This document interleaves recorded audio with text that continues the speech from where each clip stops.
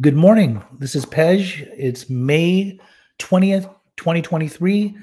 We are on the Recovery Podcast, Pej's Recovery Corner, where we talk about all things recovery with various people from all walks of life about their journeys. Some of them are in recovery. Some of them are professionals that work in the recovery world. So grateful to be here today. We have actually revamped and created this new studio. We brought it back last month with Dr. B, and today will be our second episode since the revamping process. I've got an excellent guest here today. It's a good friend that's in recovery, and he's doing a lot of great things in his world. His name is Dean C. Welcome, Dean. Thank you very much, Pej. It's good to be here. So, Dean, tell me, we want to learn about you and who you are, and then we'll get into the other stuff afterwards, kind of like your upbringing, what you got into, what you got out of, and why. So, Dean, where were you born? I was born in Warsaw, Indiana. Okay. And did you always live in Indiana? No, when I was 3 months old, we moved to northern New Jersey, about a half hour out of New York City. Okay, so you grew up in Jersey mainly? Yeah. Okay. And then siblings? I have an older brother. He's about 7 years older than me. Okay. Growing up in Jersey, what was that like as a youngster? I didn't like it. The neighborhood I grew up in, I grew up in an upper middle class family, and my parents always offered me and provided for me all the things, sports, music. I never really wanted for anything, but just the vibe of my neighborhood. It was the early 80s. It was a different time than it is now. I don't know if it was so much New Jersey as me, of what was going on inside of me. Mm-hmm. But I didn't like myself very much growing up, and I don't know why. Like, my parents provided me everything that I needed, but there was just something internal in me, like voices in my head that always told me I was less than, that I wasn't achieving my best potential. Okay. And were you ever bullied? No, I was never bullied. I was, I pretty much fit in with everybody. I used that chameleon aspect that a lot of addicts and alcoholics do to kind of blend in with everybody. Could read people really well right off the bat and decide, what they wanted. I would reflect what they wanted to see. And what was your education like? I went to private school up until about fifth grade, and then my mom yanked me out, and I went to public school to fifth grade, and then private school for fifth and sixth grade. Back to public school for high school, and I went to college in Pennsylvania. What'd you study in college? I have a bachelor's degree in philosophy and comparative religions. Okay. Now, also, you got a musical background. You're a musician. Yes. And when did you first start getting into music, and what did you play? At first, so my brother's an actor, yeah, and he did a lot of musical theater when I was growing up, and so I got into acting and singing and joining chorus. And I've heard you sing. You sing really good. You got a hell of a voice. Thank you. So, but was it at that time? How old were you when you got into that? I say I was about 10 years old. Okay. And then, when I turned into a teenager, I was really into the punk scene, really into skateboarding, and I formed my first punk band in seventh grade. Mm-hmm. And then in high school, I had a band that I formed and played in high school. And then when I went to college, I really dove into it. And my band got signed about a week after I graduated college. I toured the East Coast for 3 years and toured the West Coast for 3 years. Okay. Now, drugs and alcohol. When did you first start getting into anything that affected you from the head up? When I was younger, my older brother, my mom would throw a lot of like dinner parties and stuff. And we would sip the glasses of wine. Never really had an effect. It was more, I was doing something I knew I shouldn't be doing, and I got a rush of, being bad type of thing. Yeah. But 13, me and my friend had a sleepover, and we, raided his parents' liquor cabinet and did shots of vodka. And that was like the first time that I really, felt the effects of alcohol. Okay. And were you the type of person that could drink all night long? Were you a belligerent drunk, or were you? No, I never really crossed the line. I wasn't a Jekyll and Hyde drinker, even towards the end. Even my ex-wife would be like, I'd finish a fifth of vodka, and she'd be like, I can't even tell you're drunk. Mm-hmm. But once I experienced the alcohol, within, I'd say about 6 months, I'd tried everything under the sun. Like, I went from 0 to 60. I need to find anything that numbed me. And when did you start getting into other substances? Same age, about 15, 16 years old. And what kind of substances were they? Well, living so close to New York City, I used to drive into the South Bronx to get weed. And South Bronx, they pretty much offered everything on the street back then. I mean, this is before beepers or cell phones or anything. You had to drive in and go into the hood to get what you needed. Okay. And so within that time, I had pretty much tried everything under the sun until I was about 16 years old. Okay. When you say anything, like what are you talking? Hallucinogens? Opiates, yeah. Hallucinogens. What kind of opiates? Heroin, mainly. Were you smoking it? No, sniffing it. And was it China White, obviously, if you're on the East Coast? Yeah. Okay. What about stimulants? Cocaine? Never really got, I mean, I dabbled in cocaine and it never was really my thing. I was more into the, I'm ADHD, so I was a hyperactive child. Yeah. I was on Ritalin from kindergarten until high school. Oh, so from kindergarten? Yeah, 7 years old. So wait, they put you on Ritalin at that young of an age. Mm-hmm. I want to kind of get into that a little bit. So I've had some conversations with lots of people, and it's a hot topic, and a lot of people will kind of argue this, but I've also worked in many different settings where I ask kids or people that have had major addiction problems, if they at some point in their life were prescribed Ritalin at a very young age, and if by chance being put on some kind of substance to kind of stabilize them or level them out, if that possibly could have unleashed the addictive part of their mental brain chemistry, right? Like to get them into other stuff later on down the line. Do you think that's the case with you? I don't think it's the case with me. Mm-hmm. And I've done a lot of writing. I'm a big person into journaling and digging back into my past and kind of, opening the wound and cleaning it out type of thing. And I've looked into that. I myself, being a parent right now, have a son who, displays some ADD behavior. Yeah. But I wouldn't put him on it. It definitely turned me, it definitely helped me. I went from being the class clown to pretty much a learning robot. So usually the intention of giving somebody that's a youngster, like in their youth, that type of substance is because they are hyper or they act out, and that kind of levels them out, as opposed to an adult that gets put on Ritalin to be more, assertive and attentive in whatever type of lifestyle that they're living. Correct? Correct. Okay. So when you got into the other stuff, that's when you're saying like you got into the opiates and any other stuff, the alcohol, the hallucinogens. Did you do hallucinogens? Yes. Growing up. Mm-hmm. When was the first time you tried hallucinogens? And what did you try? I think it was mushrooms. Okay. Probably around 16, 17.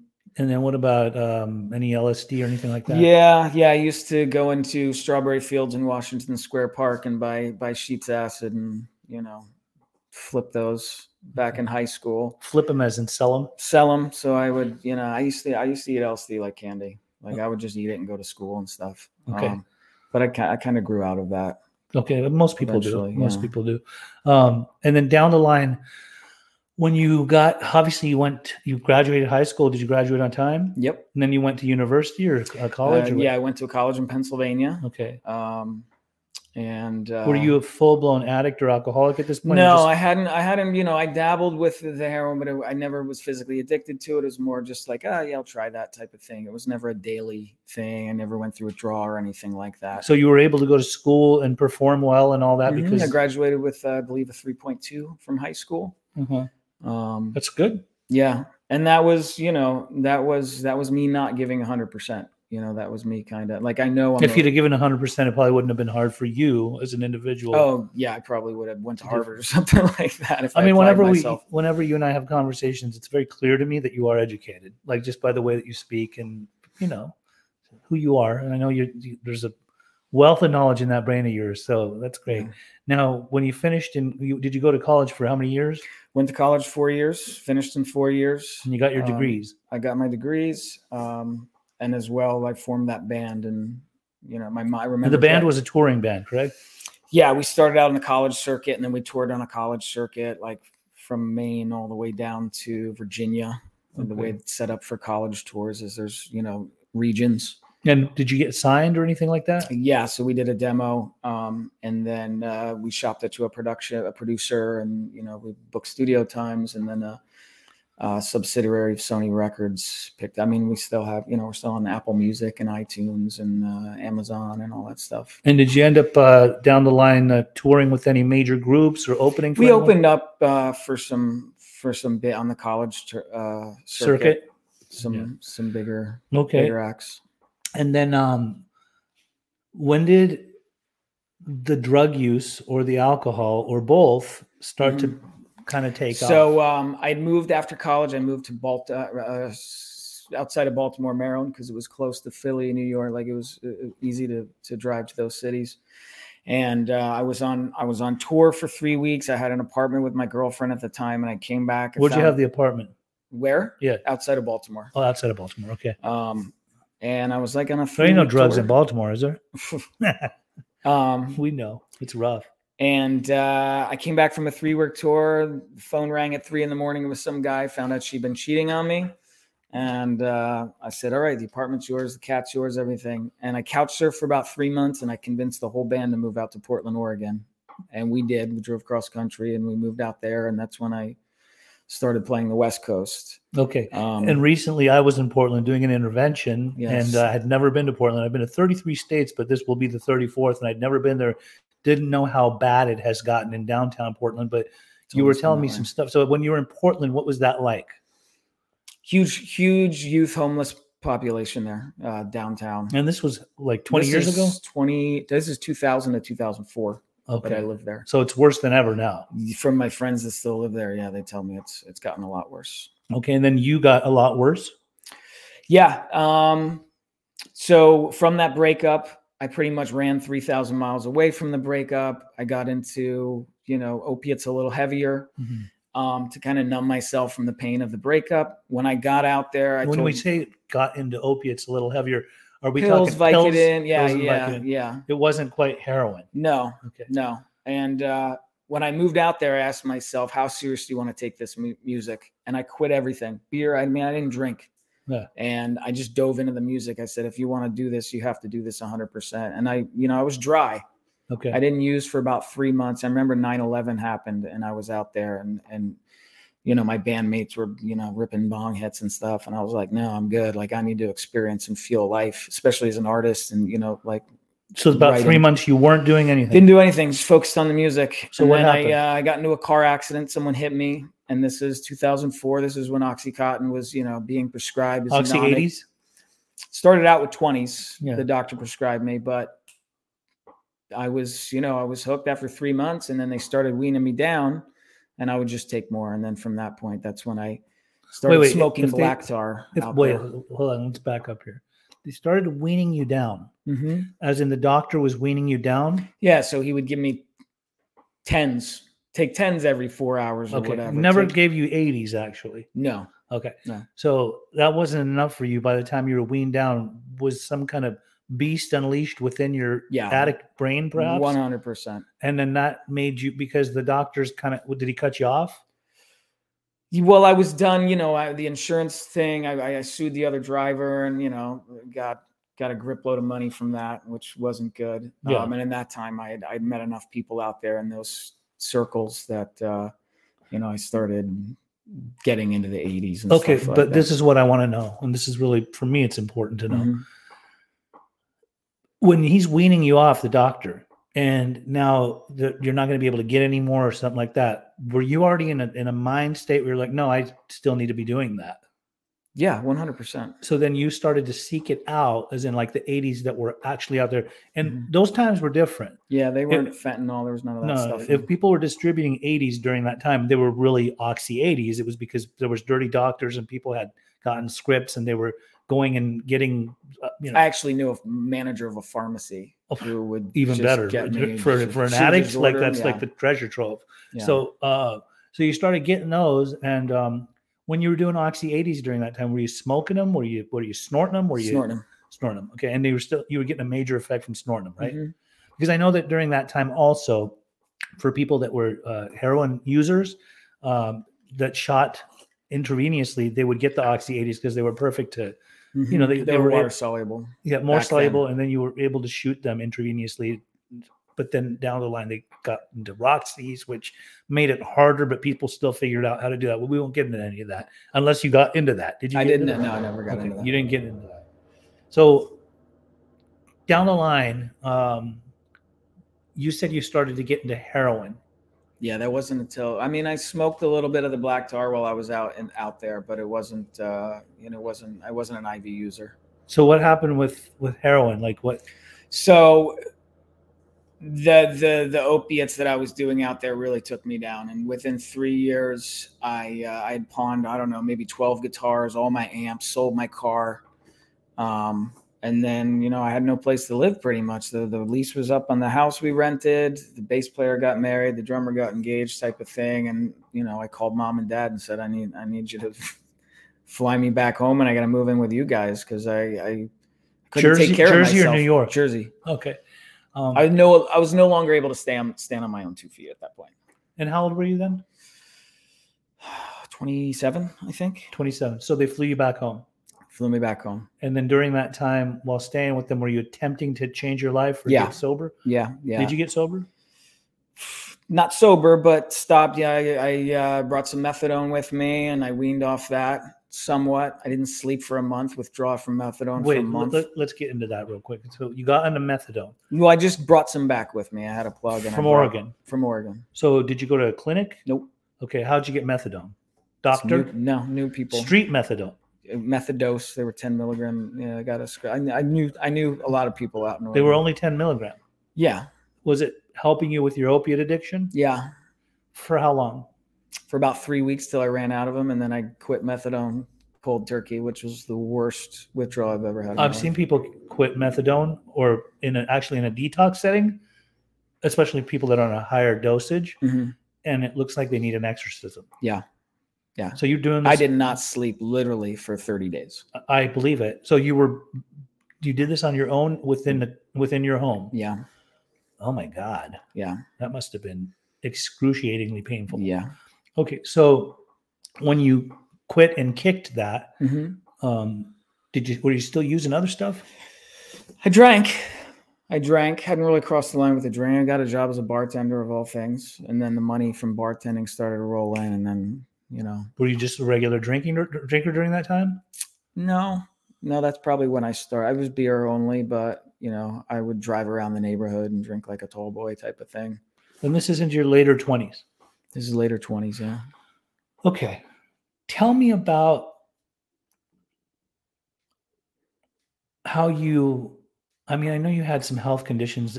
I think they were as a result of drinking or using? Combination. Yeah, drinking and using. What are the health conditions? So I have cirrhosis of the liver. 40% of my liver is permanently scarred. And how did you get that? Hepatitis C and drinking on top of having hepatitis C. Was hepatitis C from heroin use? Mm-hmm. And that is from a dirty needle? Mm-hmm. Why did you? Okay, so during that time, late 20s, when did you start getting into heroin? After that bartender, after I was tending bar, I got into it, and then I couldn't find oxys anymore, and so that's when I got into. So you were getting oxys on the East Coast for a little bit, but then you couldn't find them? Yeah. Okay, so then you got into heroin, and that would be China White. Yep. What made you first ever take a needle, like think it's okay to take a needle and put it in your body? I had people that I was surrounding myself with that were doing that and said you could save money and blah, blah, blah. The rush is quicker. And so I tried it. And was there a fear your very first time trying it? No. No? No, I was off the rails at that point. I didn't really care about my body or myself. And you it was a no-brainer. You knew that if you did it intravenously, it would be an immediate effect. Everyone told me that. You do it this way, you're never going to do it another way. And then how long were you doing heroin? 15 years until I got sober. Overdoses? Several. One where I actually died. They Narcan me. That didn't work. They zapped me with the paddles. There was Narcan back then? This was in 2015. Okay, so this was much later. Mm-hmm. Now, so through that process, during that time, I got married. I got engaged. I got on a methadone program. I went back to school. I got an X-ray degree. I got a surgical tech degree.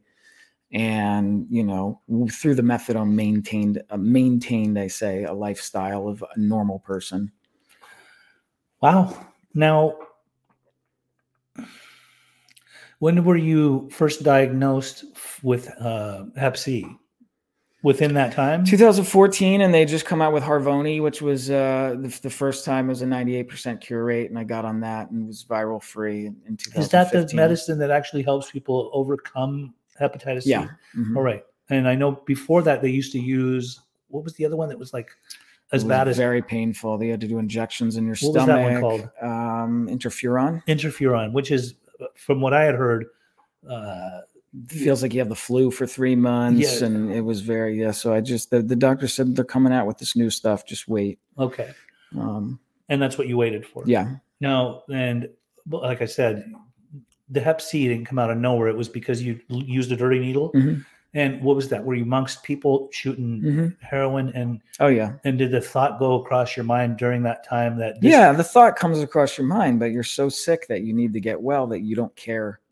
So that the person you're sharing it with is. There's no cleaning the needle or anything like that. I tried. Huh? I tried, but it still got through. Yeah, obviously. Mm-hmm. At least you tried. Mm-hmm. Okay. I know when we're in that mentality, that addict mentality, it's all about the rush and what we're looking to get high. Yeah. We want to get the effect, and who cares about anything that might put our health in harm's way? But regardless,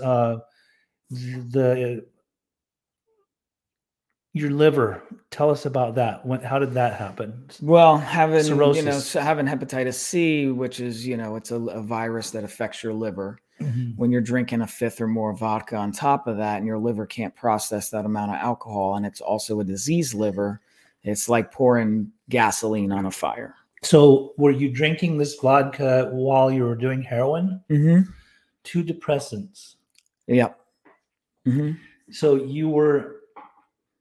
why were you drinking and doing heroin? I mean, I know you and I've talked. So when I tried to quit the opiates, the drinking I would use as a crutch to help me get through the withdrawals. And then that just became a thing. And then I would get back on the opiates. And then, then I'm just pounding doing both. Your liver. Pounding my liver. Yeah.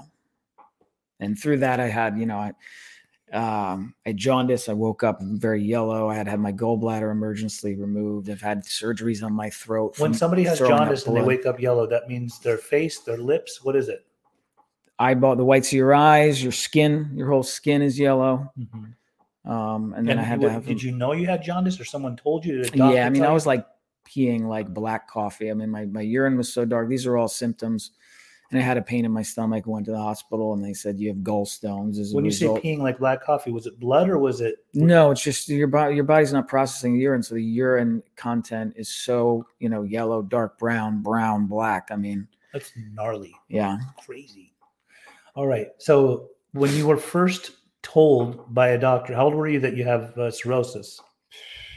30, 32, something like that. And when you got that news, were you in active addiction and alcoholism? Oh, yeah. They told me, they said, if you continue to drink like this, you'll be dead in 2 years. Did you quit? No. Nope. Many alcoholics that get cirrhosis that are hardcore alcoholics, they hear that news and it doesn't affect them. They'll still drink. That's what happened to me. My disease brain told me that's just, oddly enough, the doctor's opinion. Yeah. He's just, what does he know? He doesn't know. Yeah. He doesn't know how I live my life. You think you're invincible when you're in that disease state, and you think, I'm never gonna OD. I'm never gonna have cirrhosis. You think you're invincible. So then what? Then then a series of rehabs. I have an amazing ex-wife who stood by me through about 7 treatment centers, 3 times in Florida, Texas, Pennsylvania, and eventually when that came to a head, what saved me is she said, I'm done. All the other times she said, you have one more shot, but I heard in her voice, I got another one. The same ex-wife that you had the kid with. Mm-hmm. And your kid's how old? 10. Okay. So was your kid, obviously in the last 10 years, you have 5 years. In those previous 5 years of your recovery, was your kid aware or growing up around? No, and I've made amends to him since then and asked him if he remembered any of that stuff, and he doesn't. But you weren't in the kid's life at the time? I was the sole, you were always there. I wasn't healthy you were there, mentally but you and physically present to work. Yeah. So the wife worked, I drove him to daycare. I picked him up from daycare. I made dinner. I was a house husband pretty much because I couldn't get my stuff together enough to maintain a job. So she was the main provider financially for the family. And so when you were driving him to daycare and all that, were you ever under the influence? Always. And when you got sober, did you feel guilty about that? Yes, 100%. And when you say I made amends to him, was that one of the things? I mean, it's kind of hard to tell. Yeah. I asked him if he remembered any of that stuff. He doesn't. Yeah. I asked him if, Daddy has a lot of guilt about leaving you for 3 years when I got sober here in California. But, kids are very resilient. He remembers me being in his life and not that I was drinking. Yeah. And he knows how present a father I am now. And he always tells me what an amazing dad I am. Okay. As well as my ex-wife does. So what led you in the path of real recovery, like really getting sober 100%? I mean, obviously you went to all these treatment centers. How many treatment centers did you go to? Total through my whole life? Yeah. Probably about 10. When we say through your whole life, were some of them when you were younger? 15 was the first one, outpatient, I went to. It was just an outpatient adolescent type of program? Yeah. Okay. And then when was the next one? When I got back from Oregon. That was a place in Pennsylvania. How long did you go to that? 2 weeks. Was it Karen? No. It wasn't the Karen Foundation? No. Okay. But I talked to my parents into getting me out of there after 2 weeks. I said I was cured, Oh, you worked your way out of that one? Worked my way out of that one. And then once I got married, then it was a series of 30-day, 45-day inpatient all over the country. Okay. So you were kind of just doing the tour. I was doing the tour. Towards the last 3, I really wanted it. Sticking? No, it stuck while I was in there, but I didn't do what was suggested when I got out, which is, as soon as you get off that plane, you go to a meeting, you get a sponsor, you work the steps. And a lot of people I wanted to do it my way or halfway or 75% of the way. And the only way that works is you give it 100%. So then in the final treatment the greatest gift my ex-wife ever gave me, she dropped me off at the airport and said, "We're done. There are no more one-more chances." And I knew I burned all my bridges. My friends weren't talking to me anymore. And I said, I only have myself to rely on myself now to save my life. And so then flew out here to Laguna Beach. You went to California. Yeah. What made you come to California for treatment? I got sober with a guy in a place in Texas from Oklahoma, and I became good friends with him. I was sober for a period of time until I had the gallbladder surgery. And I got him into a treatment center out here in California. And when I relapsed, I called him and he said, "Dude, you got to come out to California. Like, this is the place to get sober." And so I said, "All right." I'd never been to California for treatment anyway. I had been here for vacation and stuff. And I came out and I hit the ground running like my life depended on it because I knew it did. And do you think that this time was different because your wife basically wrote you off? I think that was the catalyst. But I was tired. I was tired of spending time away from my family, from my son, and just being. How old were you during that time? 41 when I got sober. Okay. And I came out here and I did everything was suggested. And what was good is shout out to Oceanfront. That's the place I got sober. Is at 3:30 when you were done programmed for the day, they let you have the freedom to do what you want. The other places, they locked me in a building for 45 days. And I wasn't able to experience what life outside of rehab was like. Okay. Here, they gave you the freedom. Hey, if you want to go home and watch Netflix, you can watch Netflix. If you want to go to a meeting, and I got a sponsor right away, I would Uber to the Canning Club in the morning. I would do the meetings that were required for them at night, and I would do step work. My sponsor would pick me up at the treatment center. I was supposed to be here for 30. I stayed for 90. I saw Steve-O speak at the Canning Club, and he said, give yourself 2 years in a sober living. And so I made a promise to myself to do that. And within 6 months, I was managing 2 sober livings out here. Mm-hmm. And I did the 2 years, and then I didn't feel like I was ready to live on my own. So as you know, I got a house with some other sober friends, and I did a year of that. And then after that, that's when I moved back to Jersey. So that's a great way of fortifying your recovery. You built your foundation. Mm-hmm. You started building the walls to kind of fortify it and keep mm-hmm. everything in place. And I remember that you were living at some people's houses that were all sober people. Mm-hmm. And so then you decided to, over a period of time, move back to Jersey because? God. Okay. God pointed me that direction. I was very safe out here. Mm-hmm. I had a huge friendship. I was making really good money. Your kid was out there, obviously. My kid was out there, but there was a lot of fear of me moving back to Jersey because that's the only thing I knew there was the way I used. Right. And I know for a lot of people, when you relocate, when you have a strong foundation of recovery, you got to start all over again by getting a new fellowship in that area. And a lot of people fall when that happens. So, I was scared that with 3 years of sobriety that I was going to fall.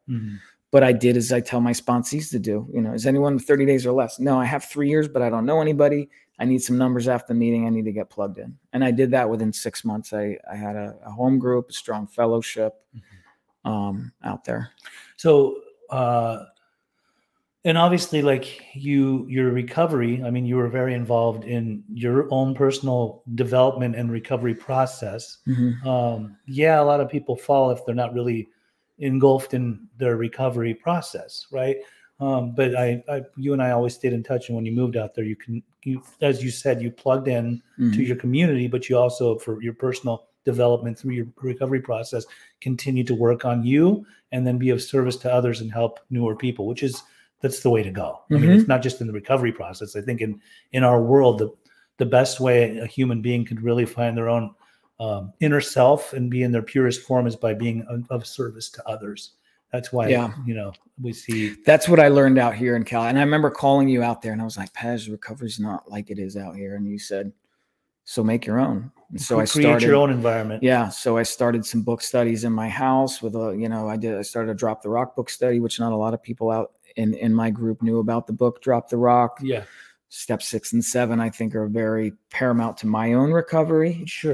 They're some of my favorite steps. I mean, they're all my favorite, obviously, but that removal of character defects and shortcomings really, on a daily basis helps me take a harder look at myself throughout my day. Yes. I started speaking at treatment centers all over there. Christmas time, I would bring gifts to the people in detox, because that was done for me when I was out here. And I know just being a service, helps me stay sober. Now, in your everyday life, as far as what you were doing occupation-wise, you were selling cars both in California, and then when you moved out there, you were selling new cars then. It was during a time when the pandemic was in full effect. I think the stock of cars was low, but you're still doing very well for yourself as much as you could. But in this last year, things changed for you. There was a shift in your perception of what you wanted to do with yourself and how you wanted to help people. What did you do to change in this last year? Because I know you're doing some new stuff. Talk about that. I mean, so my first spiritual awakening is as a result of the first time I did the 12 steps. I've done my steps. I usually do my steps once a year. I've done them 4 times. As you know, I've done them twice with you. You've got me through the steps. Having had a spiritual awakening as a result of these steps, we carry this message to alcoholics who still suffer. I had my first spiritual awakening of that. And through the steps, I helped me take a hard look at myself and delve into myself. Yeah. I was raised Methodist, and I definitely, with my philosophy and religion background, my concept of my higher power is a universal, all religions share one God in my eyes. And then as a result, the things I have in my life are definitely God-given. As you know, I was Uber eating when I lived out here, and I manifested. I said within my first year of sobriety, I want to drive an Audi and I want to make 6 figures. And I did manifestation techniques to do that. And all those things came true by the universe showing me synchronicities and signs and following the path that God's pointing me to, which is also what brought me back to New Jersey. God said, you got a woman out there, you got a son out there, and here's a job out there. But do you think even with the manifestations that you created during that time, they were satisfactory? I mean, I think they were exactly where I needed to be at the time. Okay. So you got the car, you got the 6 figures, but did something change down the line if they were perfect at that time? Yeah. So when I moved back to New Jersey, primarily because I fell in love with a woman who I was friends with since high school. And I moved back there, and I got a house next door to her, and she was diagnosed with breast cancer. I helped get her through that. And for some reason, when she got through that, her own journey, she ended the relationship and went no contact with me. And so I went from me uprooting my life in California to New Jersey and relying on her for everything I know and happiness. And you said it best when I called you. You said if if a female is going to take you out like that, maybe your contact with your higher power isn't as strong as you think it is. And that woke me up. That really woke me up. And I fully believe that, God does for us what we can't do for ourselves. And my perception of that ending being a negative thing, I believe in alchemy, and I had to turn that into something else. So what did you turn it into? So I had this second spiritual awakening. When this breakup happened, I lived next door to her. I couldn't get my head straight. I built a good enough friend group out there that a friend of mine gave me his lake house. He said, I'm going to be working in New York, stay in my lake house in the woods. There's a lot of God on this property. In Jersey, obviously. Yeah. And there was a lot of God on that property. And I started seeing all these synchronicities, angel numbers. I didn't know what they were at the time, but I started seeing 444 everywhere. And not just on the clock, signs, everywhere. Yeah. I didn't know what any of that meant. I had to Google, why am I seeing 444? And as I Googled it and researched it, it said that they're angel numbers. You're on the right path. What's happening to you right now is exactly supposed to be happening. And then I just was drawn into spiritual literature. This is nothing conscious that happened to me. I started reading about 3 books a week, like Ram Dass, Eckhart Tolle, The Celestine Prophecy, Untethered Soul, anything that was spiritual in nature, I was just drawn to and absorbed it like a sponge. And I probably read about 50, 60 books in the past 6 months. And as a result of me investigating what this spiritual awakening, spiritual ascension is Dr. Carl Jung had something called an individuation process, and shadow work is part of that. And I started getting into shadow journaling, which you can get them on Amazon. I believe I've sent you some. There's apps and prompts of journaling questions that help you uncover and heal your inner child, because we all have behaviors that are ingrained as defense mechanisms when we're children. Yes.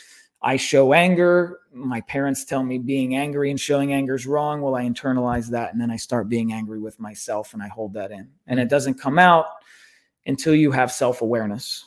And as you know, through steps 10 and 11, conscious contact with God, promptly admitting you're wrong, reviewing your day. That's all steps in the right direction to be self-aware. Sure. So I just went on a healing journey. I decided that I would date myself for a year and just work on myself, and through this shadow journaling and ascension. And one day I was just at work, and I came into work and I said, what am I doing here? It was like my whole world. Selling the cars. Selling the cars. It was like, this is not spiritually fulfilling. This is not my purpose. Car sales. I don't know how that would ever be. And being self-aware. I was self-aware when I did my steps, but as far as that, it was like this second spiritual awakening for me was like that I was walking through the matrix my whole life on autopilot, and the veil immediately had been lifted. And now I saw the world for exactly what it truly was. The flowers seemed brighter. The sunset seemed more beautiful. I could pick up on somebody's negative energy like instantly, that person's not good, or that person's in pain. So perhaps the God in you is recognizing the God in everything, person's place. God, I believe, is inherent. There's a piece of God in all of us. And then you took it to the next level. Then I took it to the next level. So when I came out to California, my first experience, the first week, was something called breath work. Which I'd never heard nothing out. Being a closed-minded person from New Jersey, that's stupid. What is breathing? Like, I'm not going to do this. But I decided to give myself and my recovery 100%. So I said, I'm going to do this with an open mind. Let me try it. The first time I did breath work, I talked to God. Right. For people who don't know what breath work is, there's several different styles of it. Wim Hof, alternative nostril breathing. What I did was a form of pranayama breathing. It's a 3-part breath. You hyperoxygenate your blood. It supposedly opens up your pineal gland, releases DMT. You have outer body experiences, laugh, cry. It releases stuck energy inside of you. And I remember laying on my mat. You can go into trance-like states. Trance-like it almost states. feels like you're under the influence. It almost does. But it's all natural. But it's all natural through oxygen that the body has provided us. The word breath work. And it's work.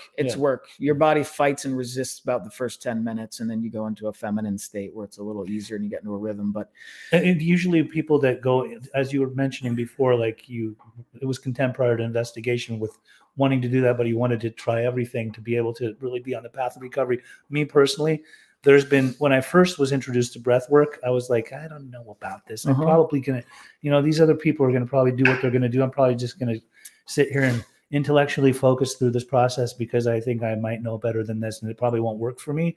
But then like when you start to actually do the breathing, like the exercise, and if you're really doing it wholeheartedly, absolutely. I started going into these like other realms of my mind.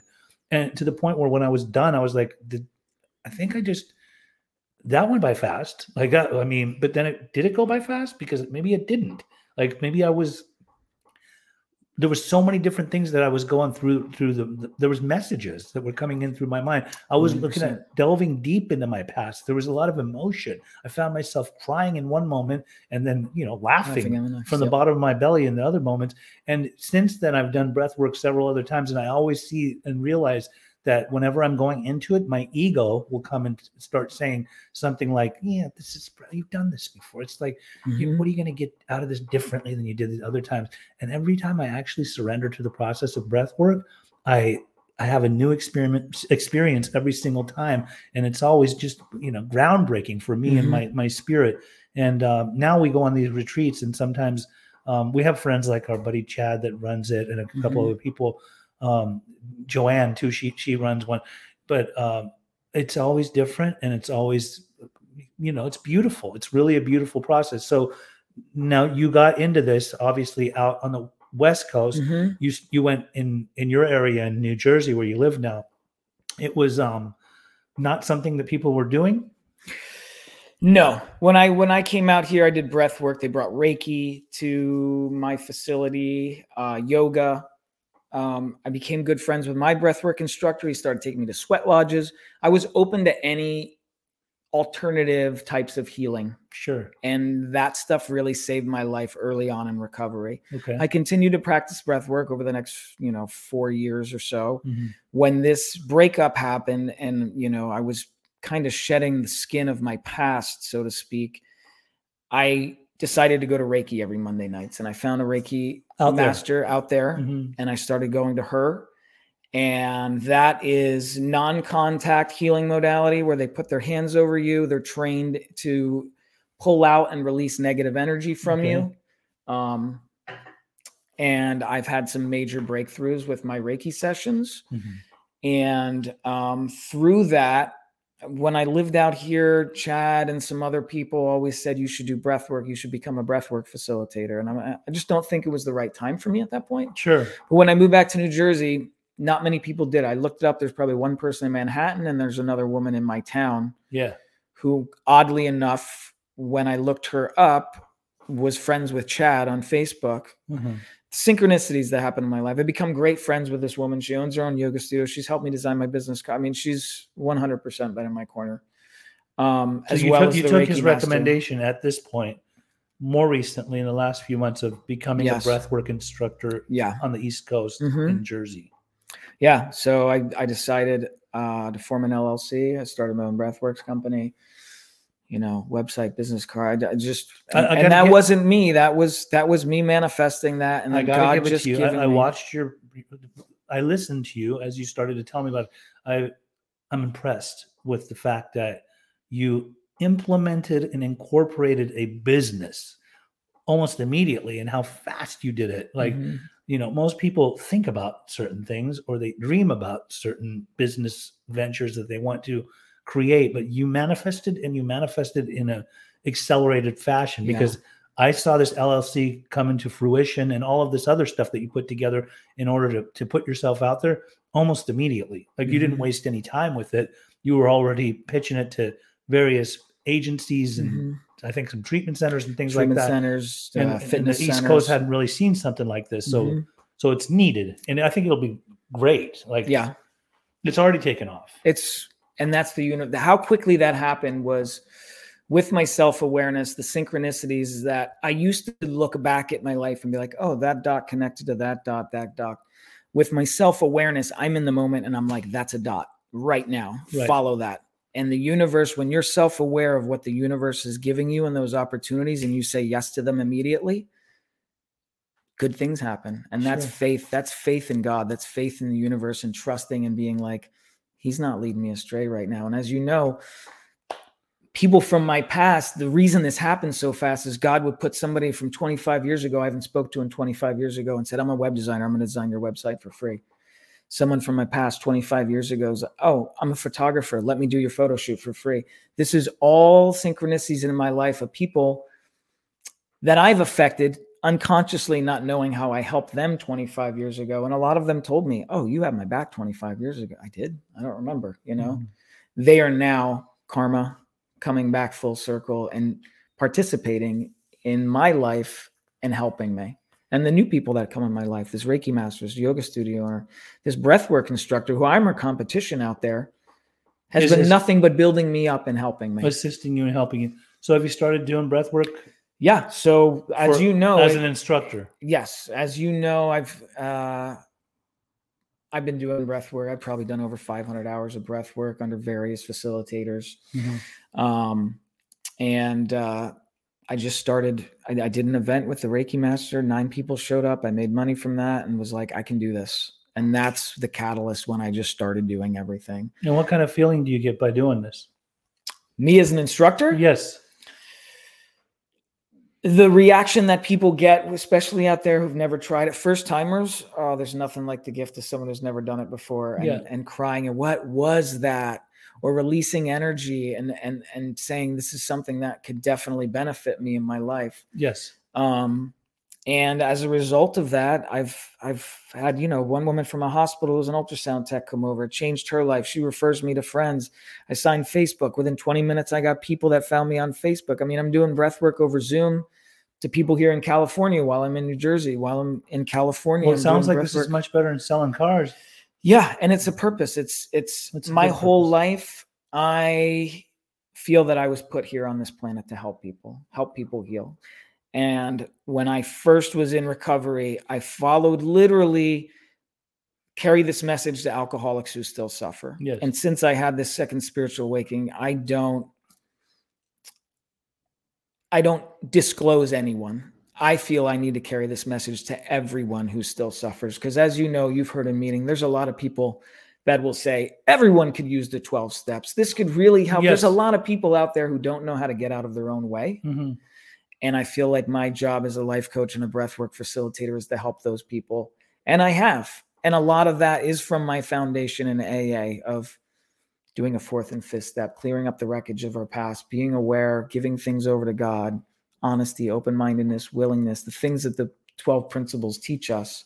Okay, so since we're talking back about God and the importance of that, sometimes when I go to yoga or when people go to, like when you go to a yoga session or Pilates or things like that, and there's an instructor and they're speaking to the group of people, when I'm in like listening to like hot yoga or just regular yoga or what many different types of yoga, when I'm listening to my yoga teacher, I'm like, they use so many words that are in relation to what we're doing, the yoga practices and things like that, where I realize like this person is well-versed, but they're also living this lifestyle.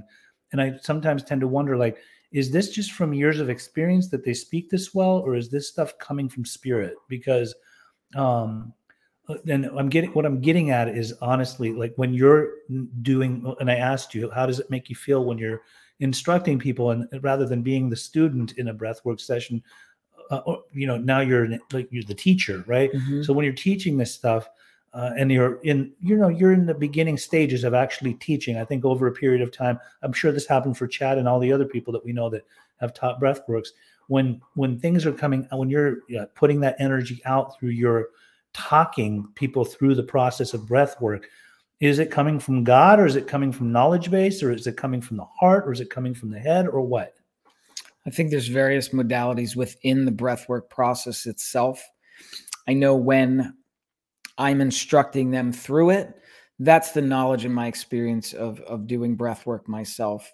When I have someone before me who's laying on the ground and they're crying, and I go up and I put my hand on their heart and I rub their chest, or when I ground them by holding their ankles, or I cradle the back of their head and they start crying, that is me exchanging the energy that God has given to me and filled my cup and raised my vibration to help raise their vibration and help them fill their cup. And I know that's an energy exchange. That's an energy exchange from spirit through me to this other person. That's and powerful. I feel it. I feel when my hands touch another person, when they're in that state, as you described before, whether it's euphoria, stirring up negative emotions, because it can get very overwhelming.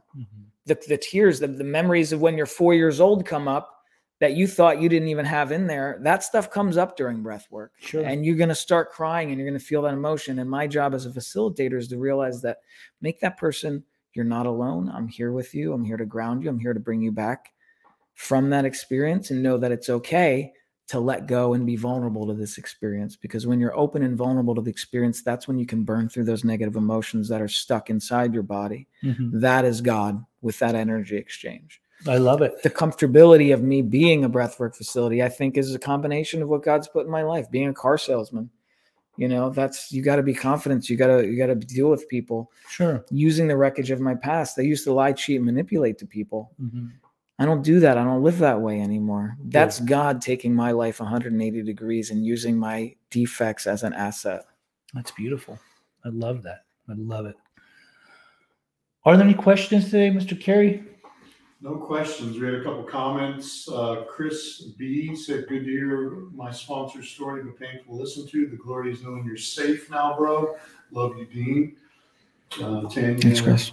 MR. So I don't know if anyone can hear you. Can they hear you without this microphone here? Probably just a little bit. Yeah. So she said, love what you do. God bless you. Mm-hmm. Garrett Lewis said, relationships are double-edged swords in recovery. That's interesting. Somebody said that relationships are a double-edged sword in recovery. 100%. That's why I always emphasize the importance of a relationship with a higher power. Some people will call it God. Some people call it Jesus. Some people call it Muhammad. But either way, as long as I believe, for my own sake, I have that relationship with my higher source, which I very comfortably call God myself, that's not a double-edged sword. That's it. I mean, it's everything for me. It's my driving force. It's what I need to really be in love with throughout my life so that I can be comfortable in my own skin. I think this was excellent time spent talking about all of it. I always love, the reason that I love doing these recovery podcasts with people that are actually in recovery from a seemingly hopeless state of mind and body that have recovered and are not using and drinking, but they have a story. I always love to hear their upbringing, what happened, what it was like, what changed, what put them in the path of recovery, and what they're doing with themselves in the recovery process. It's just a beautiful thing. It's why I even wanted to create a recovery podcast in the first place, to let people know that we do recover, to let people know that there is hope, to let people know that if you or your loved one is struggling, never give up. I know we lose a lot of people to this addiction, to many addictions, to alcoholism. But there's always hope. I believe as long as we tap into our innermost self, like the deepest form of ourself, which that is where God is, inward, then we get to have these big, beautiful lives. And I want to thank you for making the trip out here. I know you were doing some soul searching and you went out to Joshua Tree this last couple of days just to be with yourself and continue to date yourself and be in the desert and feel God's presence.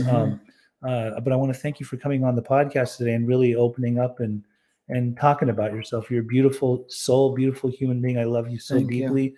And until we meet again. Thank you.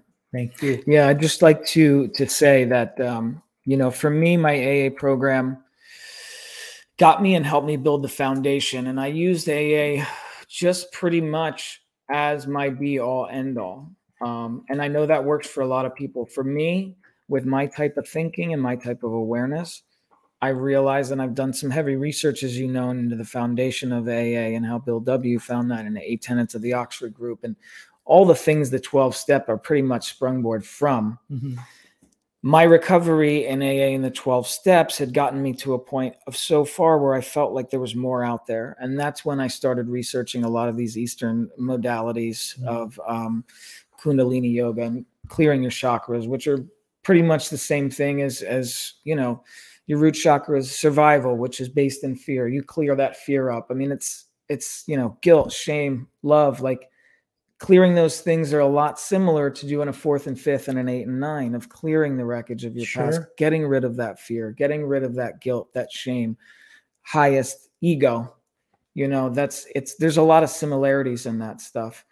And by doing and practicing Reiki, yoga, breath work, it is taking my AA program in recovery and elevated it to another level, which, as you know, I talk to you a lot, that I cry with gratitude how God works in my life now on a daily basis. Right. Because I'm self-aware of the presence of God working in my life through these other modalities. And the breath work, if you struggle with an 11-step with prayer and meditation, I struggled with meditation a lot. The breath work almost forces you into a meditative state. So it's good for people who struggle with quieting the mind or getting out of your body. Yes. I could talk about that forever, the quieting of mind. Yeah. The itty bitty shitty committee that's in the head. And that's for a lot of alcoholics, that itty bitty shitty committee or whatever up in your head, those voices get loud. Yeah. And with me practicing and helping other people practice this, it quiets those voices in your head. And it gets you in a state where you can just be one with source, spirit, and God. And that's what this whole world's about. We didn't come on this planet to punch a clock, work 9 to 5, and just it's exist. About tasting life. It's about experiences. It's about companionship and friendships and relationships. Absolutely. And experience. And that's what God put us on this planet to do. Couldn't agree with you. If anybody, I do breath work on Zoom. If anybody wants to reach out for a breath work session, either Zoom or in person, you can contact me at 862-330-8706, or you can visit transcendhealingbreath.com or my Facebook, Transcend Healing and Breathwork LLC. Okay. And if you have any questions about this and it's something new to you, I'll be happy to answer any of those questions for you. Wonderful. All right, we're signing off. We got some more guests coming into the next week and months ahead. Thanks again, Dean. Love you all. Thank you. Signing off. Have a good rest of your weekend. Everyone.